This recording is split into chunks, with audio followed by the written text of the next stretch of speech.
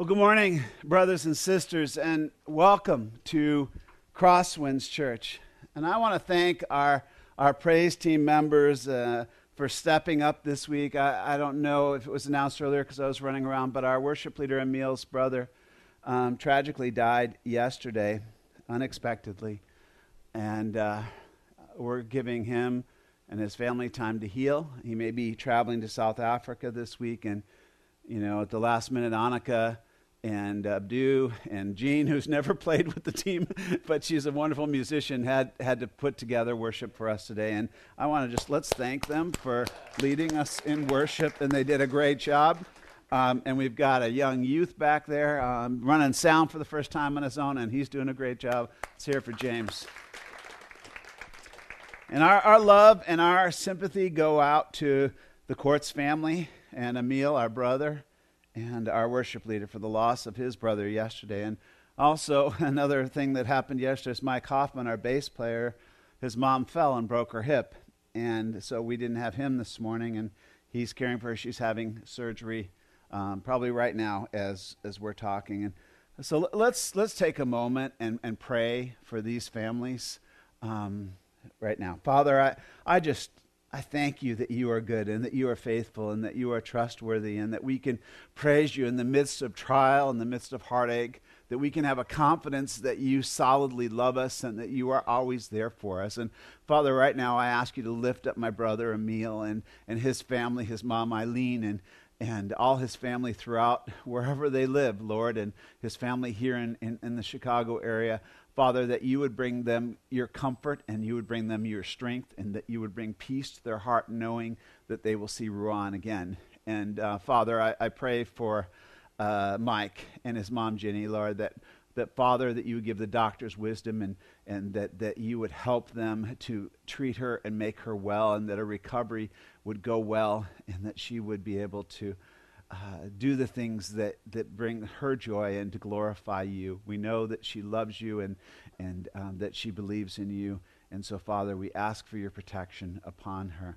Also pray for Jennifer and her mom, Lord, who's also very sick right now with cancer and Father, in hospice. And I just pray for strength for Jennifer and her family. And Father, that your peace would be upon her mom, and that Father, that you would come to her and speak to her and reveal yourself in a powerful way, that she might have peace and strength as she faces this time in her life. I love you, Lord, and we love you, and we just praise you right now and put our trust in you.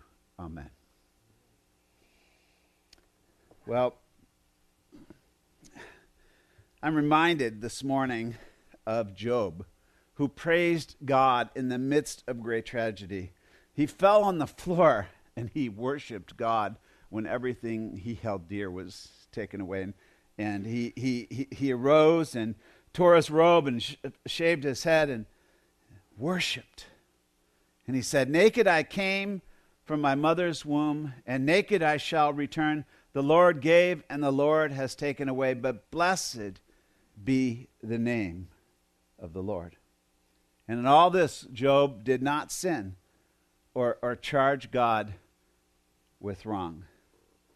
Well, today, if we've not met, my name is Ken, and I'm the pastor of Crosswinds Church. And whether you're watching online or whether you're here in person, I hope you get something solid today, something that you can count on, even in tough times, something that you can trust and that will encourage you in those tough moments of your life. This is going to kind of be weird right now, but I want to watch a quick clip. Cleone, if you could, and James, turn on the computer and oh no. We have a security alert. And Cleone, we're going to forget the clip. I'm going to explain the clip, because most of you have already seen this clip at some point. There's a special called The Great Pumpkin that Charlie Brown has. And you see Charlie and all his friends going around, and Cleone, you may have to shut down the computer and do that. But they're going around trick-or-treating, and they're all in their costumes. Charlie's got a bunch of holes in his ghost costume because he doesn't get things quite right. And the first after they're looking in their bags, the kids are like, I got a taffy apple, I got juji fruit, I got a candy bar, I got a popcorn ball. And Charlie Brown goes, I got a rock. And they go the next door and the same thing happens. They go the next door and all Charlie Brown is getting is rocks. And sometimes in life it feels like we just got a rock, right? But I want to reframe that today, because that's what God does, is he reframes things. And I don't want you to feel sorry for old Charlie Brown. He got something useful, didn't he? You know, taffy apples will rot your teeth. And candy bars will just make you fat or diabetic. Sugar ultimately grows cancer. But Charlie got something solid, something useful, something that will last forever. You can use a rock as a paperweight. You can use a rock as a base to build your home. You can use a rock to defend yourself. A rock is something that will outlast you, outlast Charlie. A rock is reliable. It'll always be a rock. It won't rot and become waste like candy will. Charlie got a rock. The Bible, God's word, is like a rock. And like Charlie, we often don't appreciate it in our modern culture. But it, friends, will stand forever in good times and in bad times. The scriptures tell us that. It says this, the grass withers and the flower fades, but the word of our God will stand forever. Isaiah 48. See, we live in a world full of junk food, culturally, philosophically, and spiritually, that will rot your soul, honestly. The world offers a lot of tricks and treats, but what you need to have stability in your life is a rock, the Bible, God's word, which is all about Jesus. Every book and every letter, and he does not change. He is our rock. 2 Samuel 2:47 says, the Lord lives, praise be to my rock. Exalted be God, the rock, my Savior. Now, Charlie didn't appreciate what he got. He wanted the junk food. Some of us do too. But because I love you, I want you to appreciate the rock God has given each one of you.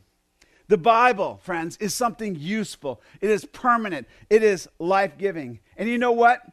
You don't have to read it. Friends, you get to read it. You get to read it. And today, if you have a Bible with you, I want you to, or a Bible app, I want you to open to 2 Timothy chapter 3. And today, if you don't have a Bible, I want you to raise your hand high, and one of our deacons will come, and they'll give you your own Bible that you can keep, because I want you to have a firm foundation in which to build your life on. And so Nigel is running around, and they're going to give you a rock. Do you know what a privilege it is today that you can open your Bible and read it?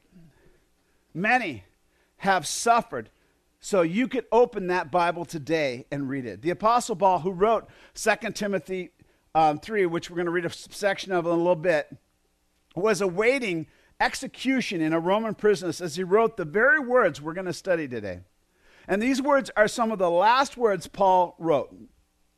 And someone's last words are very important. And today,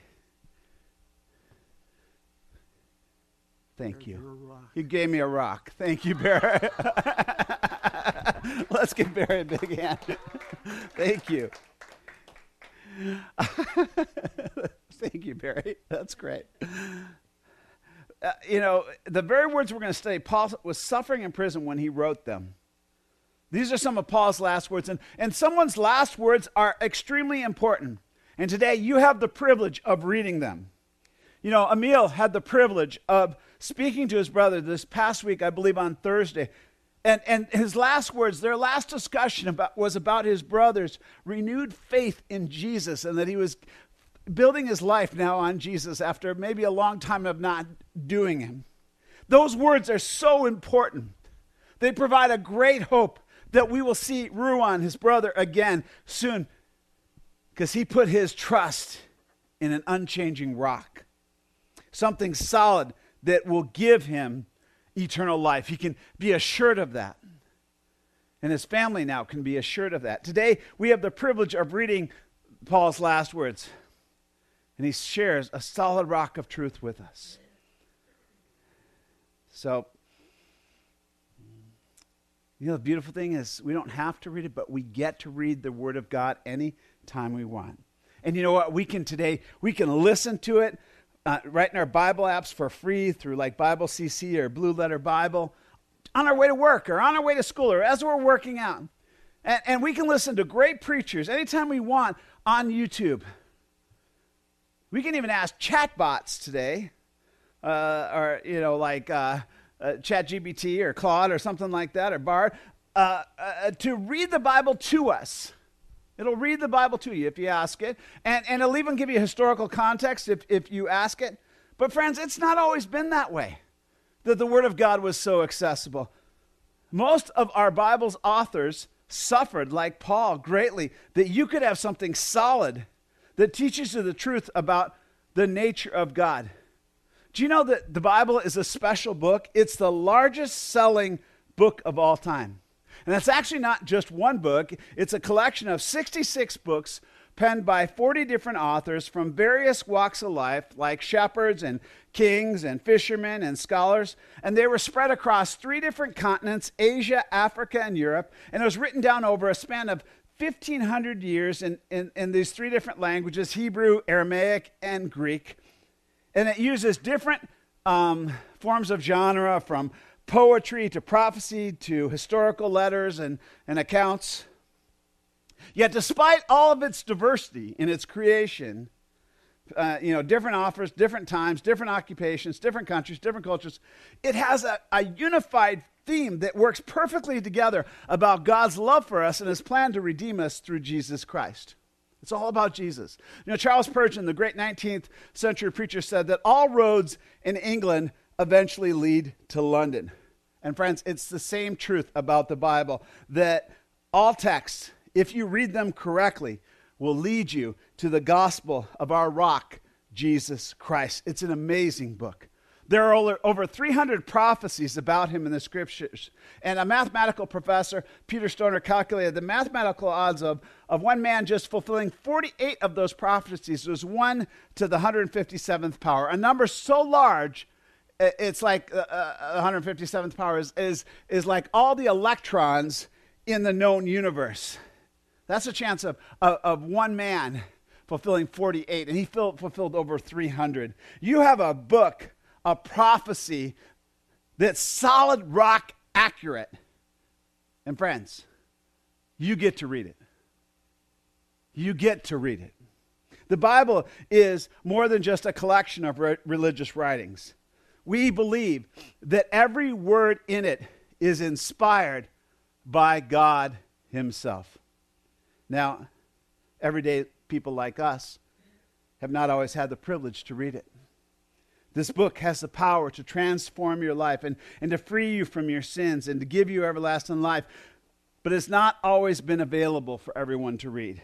In some areas of the world today, it's still not available for everyone to read. People used to believe that only the rich and the elite and the educated could read this book. The Bible was originally written down in Hebrew, Aramaic, and Greek, and then it was quickly translated into Latin in a version known as the Vulgate. And for much of history, only the elite, educated, rich could read God's word. And that allowed religious leaders to hold power over the laity, and people had to rely on the clergy to interpret the scriptures for them. Friends, you get to read the very words of God. And I don't want you to trust my words. Instead, I want you to test them with what this book has to say. It doesn't matter as much what I have to say as what this book has to say. In the past, there was great resistance to the idea of individuals reading the Bible for themselves. Political leaders and religious leaders feared losing their power and control of the people if everyone could read it. John Wycliffe made significant sacrifices to translate the Bible into a language that the common people could understand. And the corrupt church of his time declared him a heretic and banned his writings. And the church even desecrated his body after death, burning it to ash and throwing it into the river Swift. But friends, you get to read it. The original texts were written on parchments and scrolls made from papyrus or animal skins. And these things were valuable and rare. And so not everyone could afford one to read. Hand copying a single Bible could take up to 10 months. And even longer if it needed language translation. And you can just click a button and change it to whatever language you want today. You get to read it. Johannes Gutenberg, a Christian, invented the printing press with the objective of making the Bible more accessible to everyday people. And Gutenberg died penniless and bankrupt so that we today could have a Bible that's in your hand. Herdrich Zwingli translated the Bible into German and Swiss dialects for the everyday man there. And he was so reviled for this act that upon his death in battle, his body was cut into 5 pieces and burned because it was considered heretical. William Tyndale was the first to translate the full Bible into English. And he did this while fleeing persecution from the church, and was eventually executed by strangulation and burned at the stake. Friends, the Pilgrims left their homelands in search of religious freedom and the ability to read the Bible for themselves.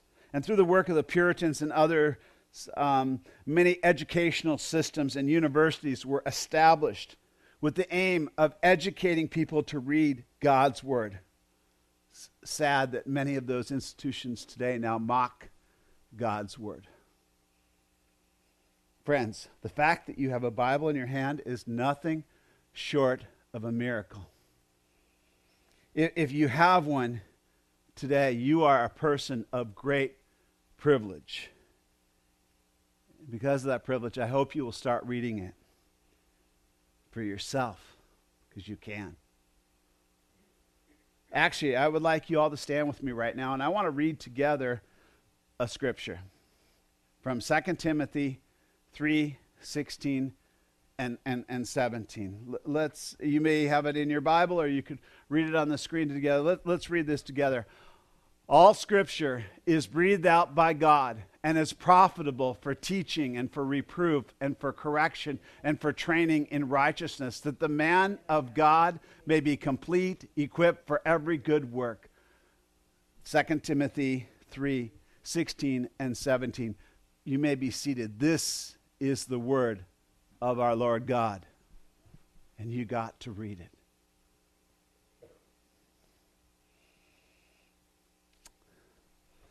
The scripture we just read is very important. It's very relevant today if we see it as a rock, something true. We live in an age of misinformation and fake news. We have created artificial intelligence that knows how to flatter us and how to give us instant information, but it does not really know what is true. And has often been biased by its postmodern creators.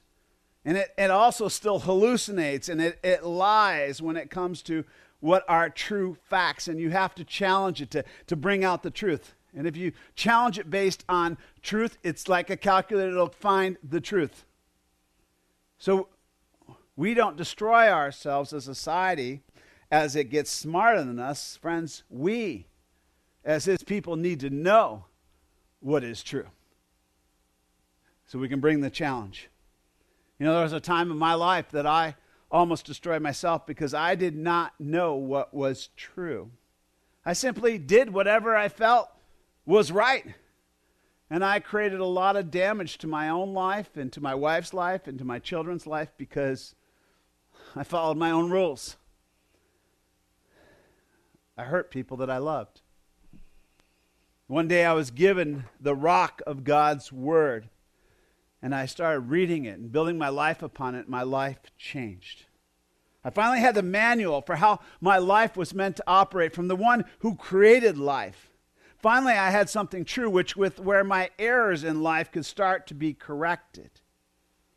A false teacher I was having a discussion with recently called me a biblicist.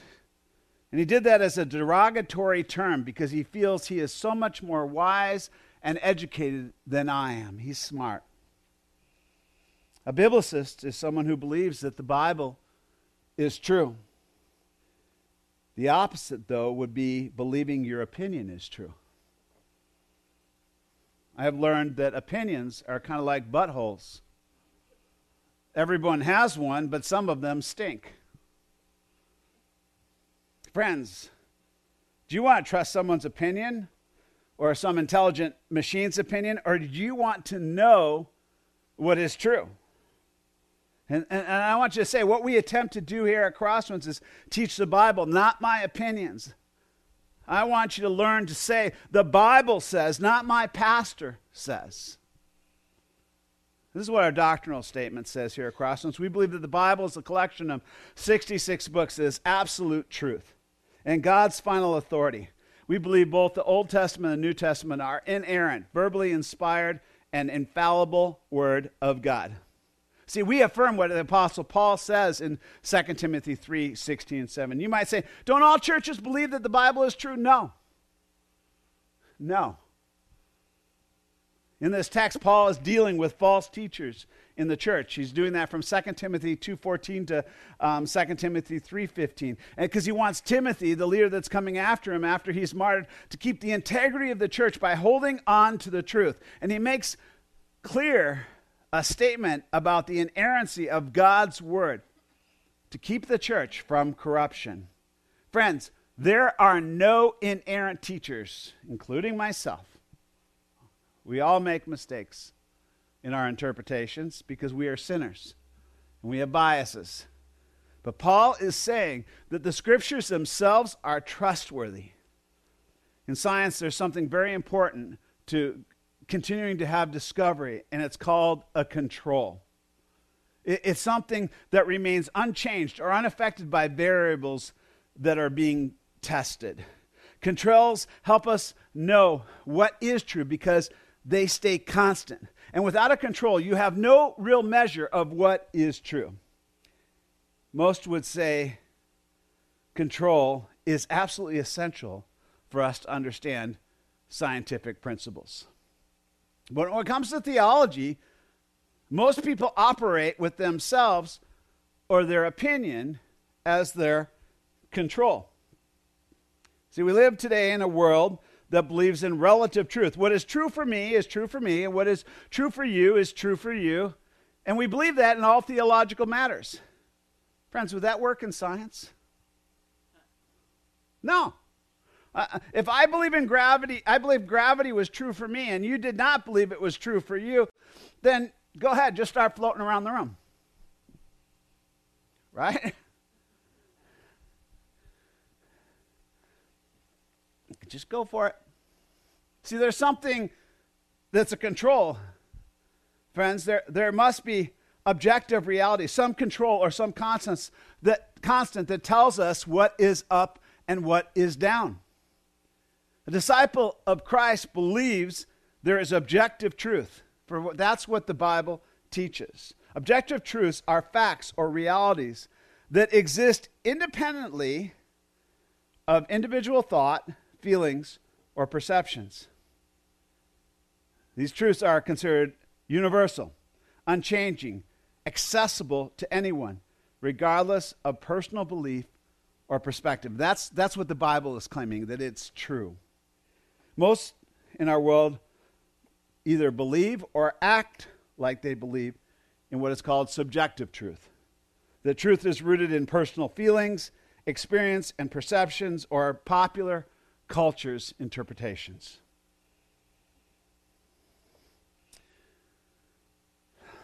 And those truths are often individual or culturally specific and may not be universally accepted or verifiable. What do you believe? Is the Bible a rock written by the one who created reality itself? Or a book with some spiritual truths you believe sometimes when it's convenient for you to do so? Is the Bible just a book of religious opinions, or, friends, is it a book of truth? A control that tells us what is an error and what is true. The word inerrant means without error, mistake, or fault. The early church fathers, like the Apostle Paul, believed the word was written without error.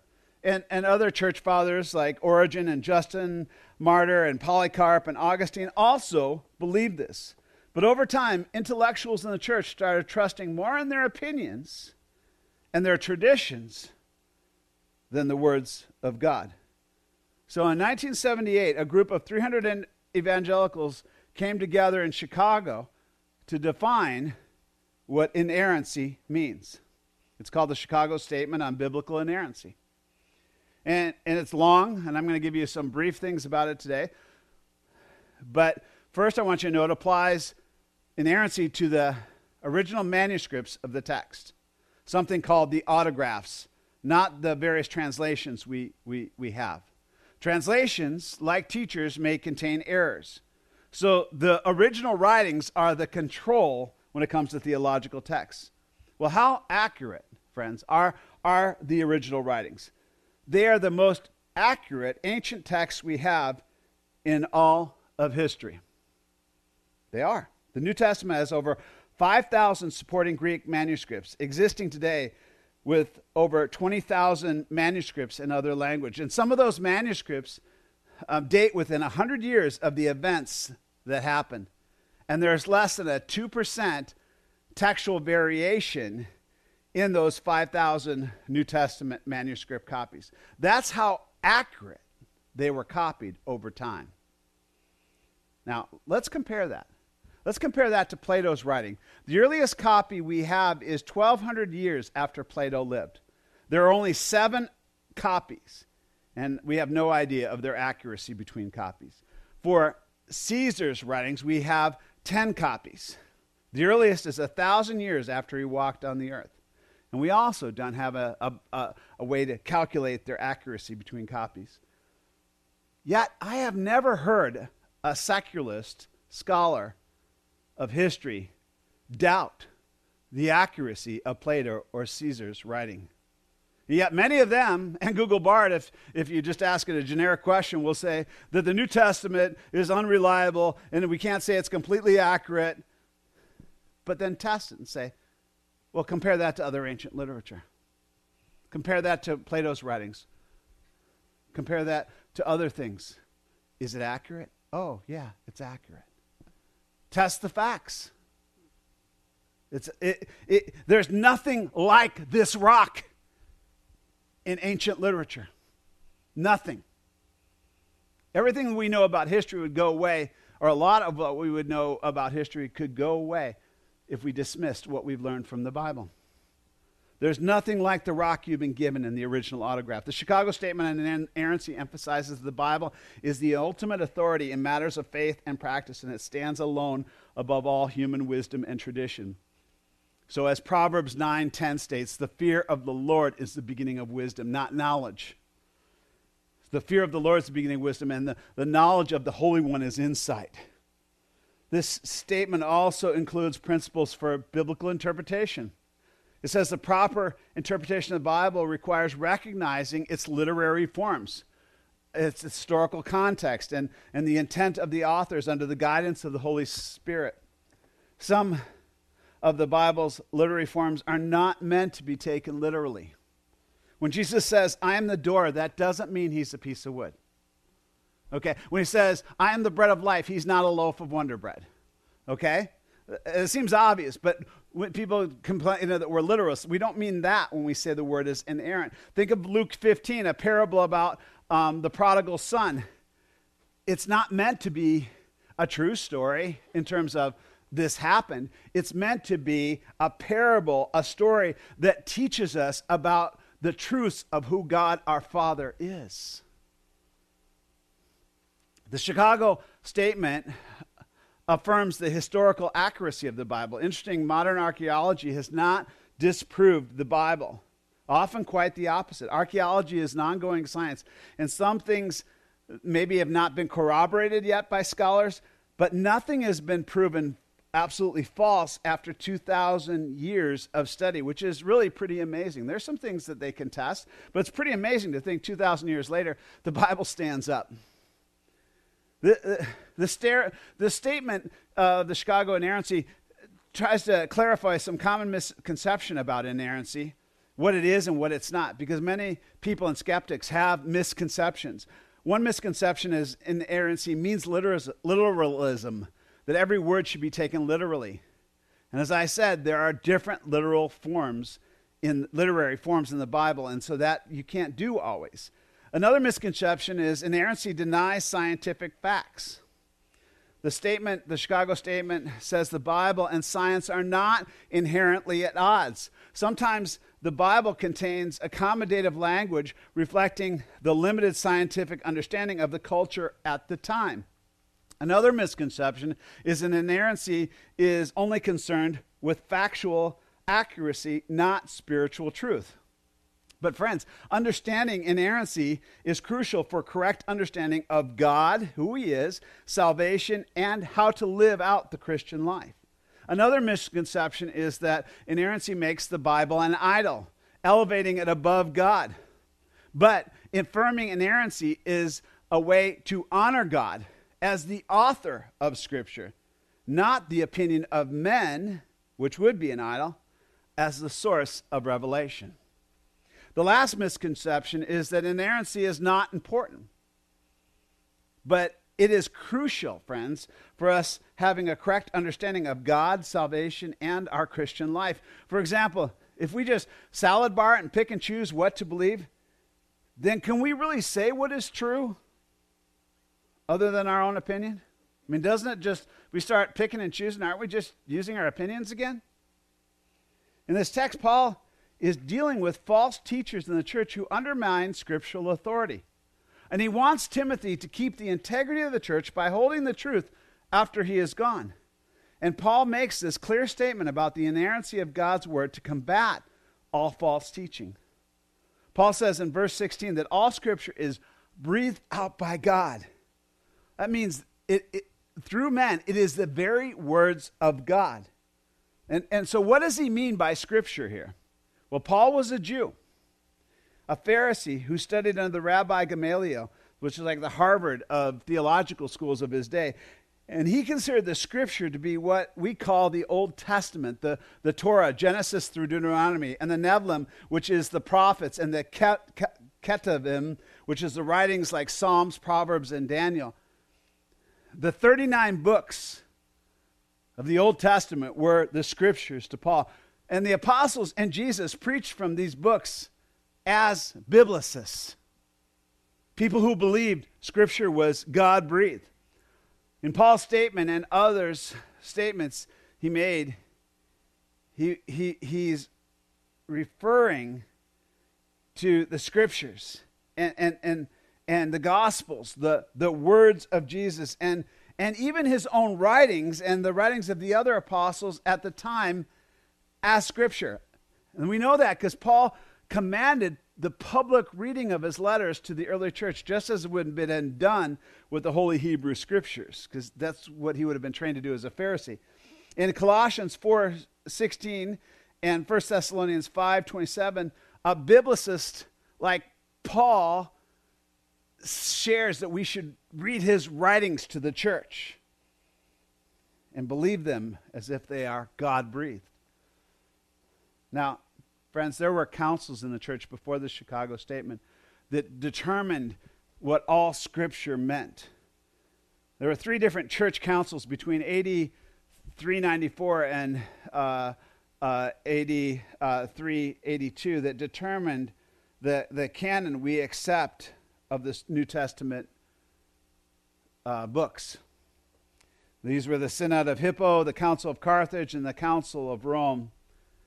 These councils were not just a bunch of men arbitrarily choosing which books to keep and which books to throw out, as some conspiracy theorists or skeptics try to propose. These were councils that confirmed the books that the church was already using and reading and considering Scripture, like Paul's letters and the Gospels. Now, these councils also discussed other books to add to the Old Testament, called the Deuterocanonicals, or the Apocrypha. But these are considered later writings, later than the Hebrew Scriptures of the Old Testament. And the Jews never considered these as Scripture. They were only confirmed as canon by the Catholic Church in the Council of Trent, and 1,500 years later in 1546. And they were confirmed to support some of the Catholic and the Eastern Orthodox's traditions. But the Protestants and the apostles did not consider these authoritative scriptures. When they preached from the Old Testament because that's what they had. They were writing the new one. And when they preached, 30 times or 30 different books of the 39 are quoted from the Hebrew Old Testament. You know how many times the Deuterocanonical or the Apocrypha is quoted? None. They saw as Scripture what the Jews saw as Scripture as far as the Old Testament. Protestants, we typically believe in what is called sola scriptura, that Scripture alone is our authority. The authority in Catholicism derives from Scripture, tradition, and the magisterium, or the church leadership. And to me, that's a lot more variables, which can be easily corrupted by culture, circumstances, and politics. What's happening in church governance, and that's why doctrine keeps changing in the Catholic Church. Because different cultures, different times do things. We believe in a rock, something unchanging. The Protestant Church does not recognize the 6 apocryphal books later canonized to support traditions as Scripture. The Apostle Paul says to Timothy in 2 Timothy about how from childhood Timothy had been acquainted with the sacred writings, which are able to make you wise for salvation through faith in Jesus Christ. The sacred writings Paul refers to here were the Hebrew Scriptures, the early writings taught to him by his Jewish mother and his Jewish grandmother. His father was Greek. And Paul and Jesus fought against tradition and sentimentality and opinions that corrupted the gospel. And they focused, and Paul tried to focus Timothy on the truth of God's word through the Scriptures. Why is this important? Because false teaching comes from either adding to or subtracting from God's word. Revelation, the final book of Scripture, warns us about this. It says in chapter 22, verse 18, I warn everyone who hears the words of the prophecy of this book. If anyone adds to him, God will add to him the plagues described in this book.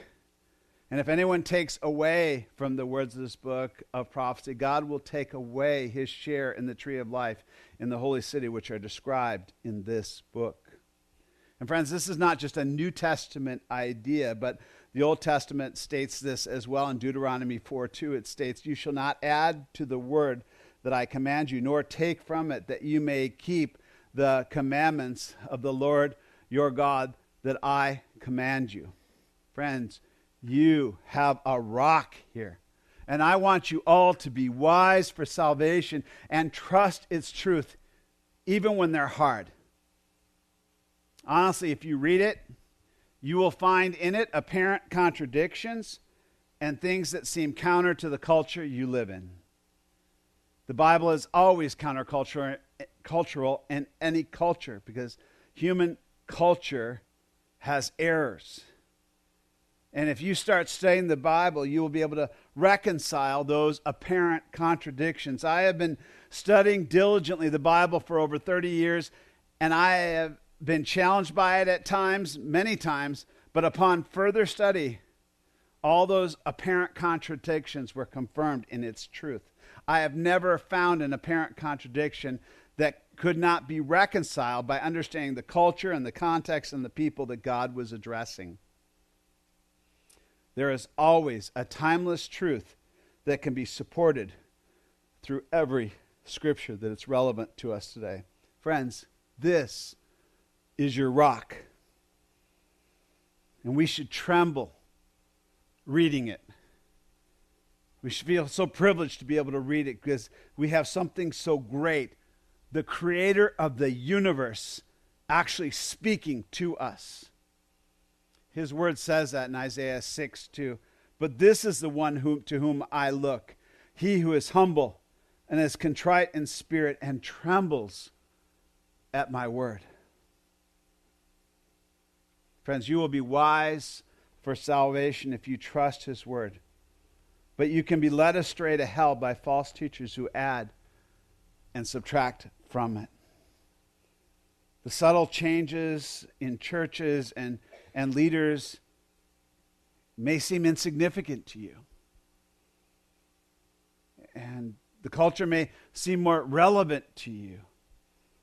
But I want you to consider this analogy. If there are 6 men rowing a boat and they want to hit an island in 100 miles, if there's one guy rowing at the back trying to row against everybody, you kind of realize that and you throw him off, or you get him on board and get him on line so he doesn't pull you off course, right? But the dangerous rower would be the one who just adds a few extra strokes every once in a while, or subtracts a few strokes so that you're not all even. And over a 100-mile journey, that guy can take you miles off course, and you won't reach your island destination of paradise. Scriptural inerrancy is something that keeps his church in unity and our lives on course. Friends, the danger of corruption is not just in the past. These issues are not settled. We deal with them every day. I don't send people to Christian bookstores because of marketing. There's a lot of garbage in them that is false from false teachers. There are about 4 churches in this area that, out of 35, that I would even recommend because I know that they teach the truth that God's word is true. I don't care who the teacher is. I know what they believe about the word of God. I want to give you a chart of denominations because someday you may move somewhere that believe in inerrancy and also those who do not. So here's a chart of denominations generally believing the word of God is the word of God, that's perfect and true, inerrancy. Now here's another list. Denominations that do not.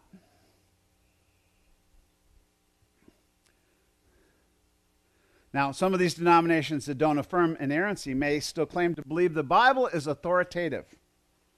But friends, that's not the same. Don't be fooled. By picking and choosing which parts of the Scripture to believe, they become the authorities, not the Word of God. Right? They undermine biblical authority by elevating their human opinions over God's Word. See, I'm not the ultimate authority of this church. God's word is the rock of our authority. Jesus, through his word, is the leader of our church. The Bible itself, God's word, will make you wise for salvation. Churches today that deny inerrancy are attempting to accommodate the culture or increase their budget or make their leaders popular, and they're corrupting the gospel.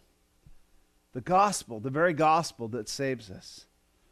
As Jesus said in John 8:31-32, to the people who believed him, his disciples, if you abide in my word, you are truly my disciple, and you will know the truth, and that truth, friends, will set you free. Friends, you have a rock here. Paul says the scripture is useful.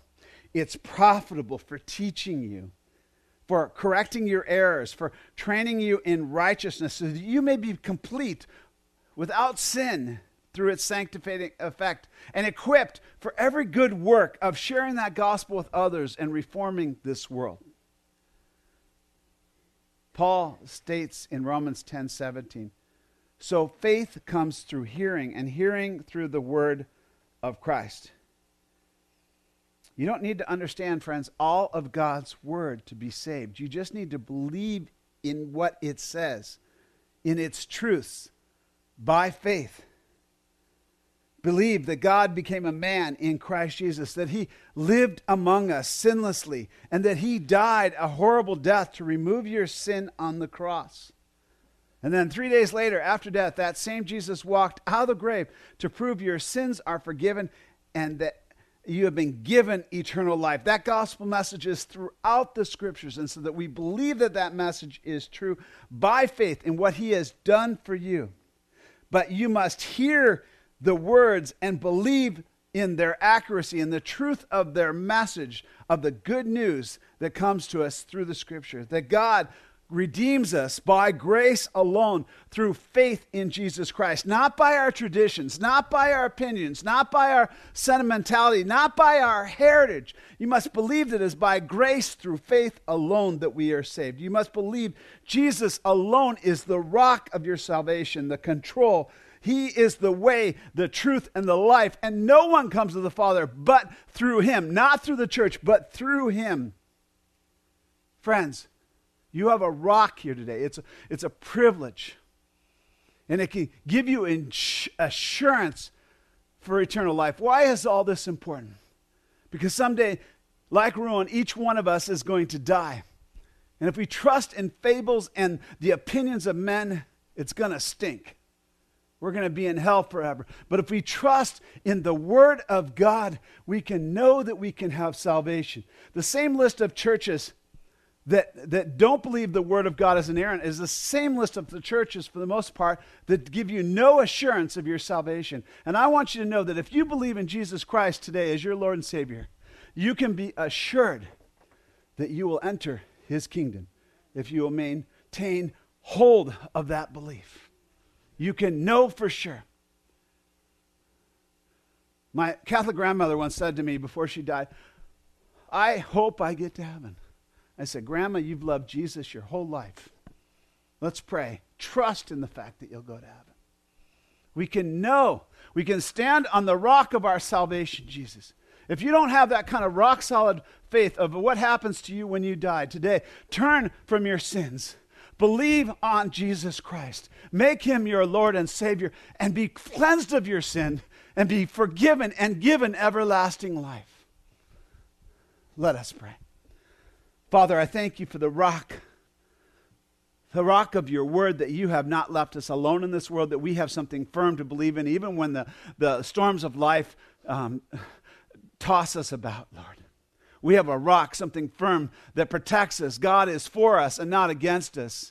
And neither height nor depth nor angel nor demon nor anything else in all creation can separate us from the love that is in Christ Jesus. And if we believe that, Lord, by faith, you will carry us into your kingdom. We believe in your goodness, and we believe in your love. Father, if there's anybody here today that has doubts, Lord, let them turn from their doubts and believe upon your word and be saved. Father, let that give them their heart peace, no matter what they're going through. Father, help them to turn and trust you. Help them to be like Peter. At your word, I will live. I will do according to your word. I will follow you. Father, let them make that decision today and find peace in their hearts. And I pray that in the name of the Lord Jesus Christ.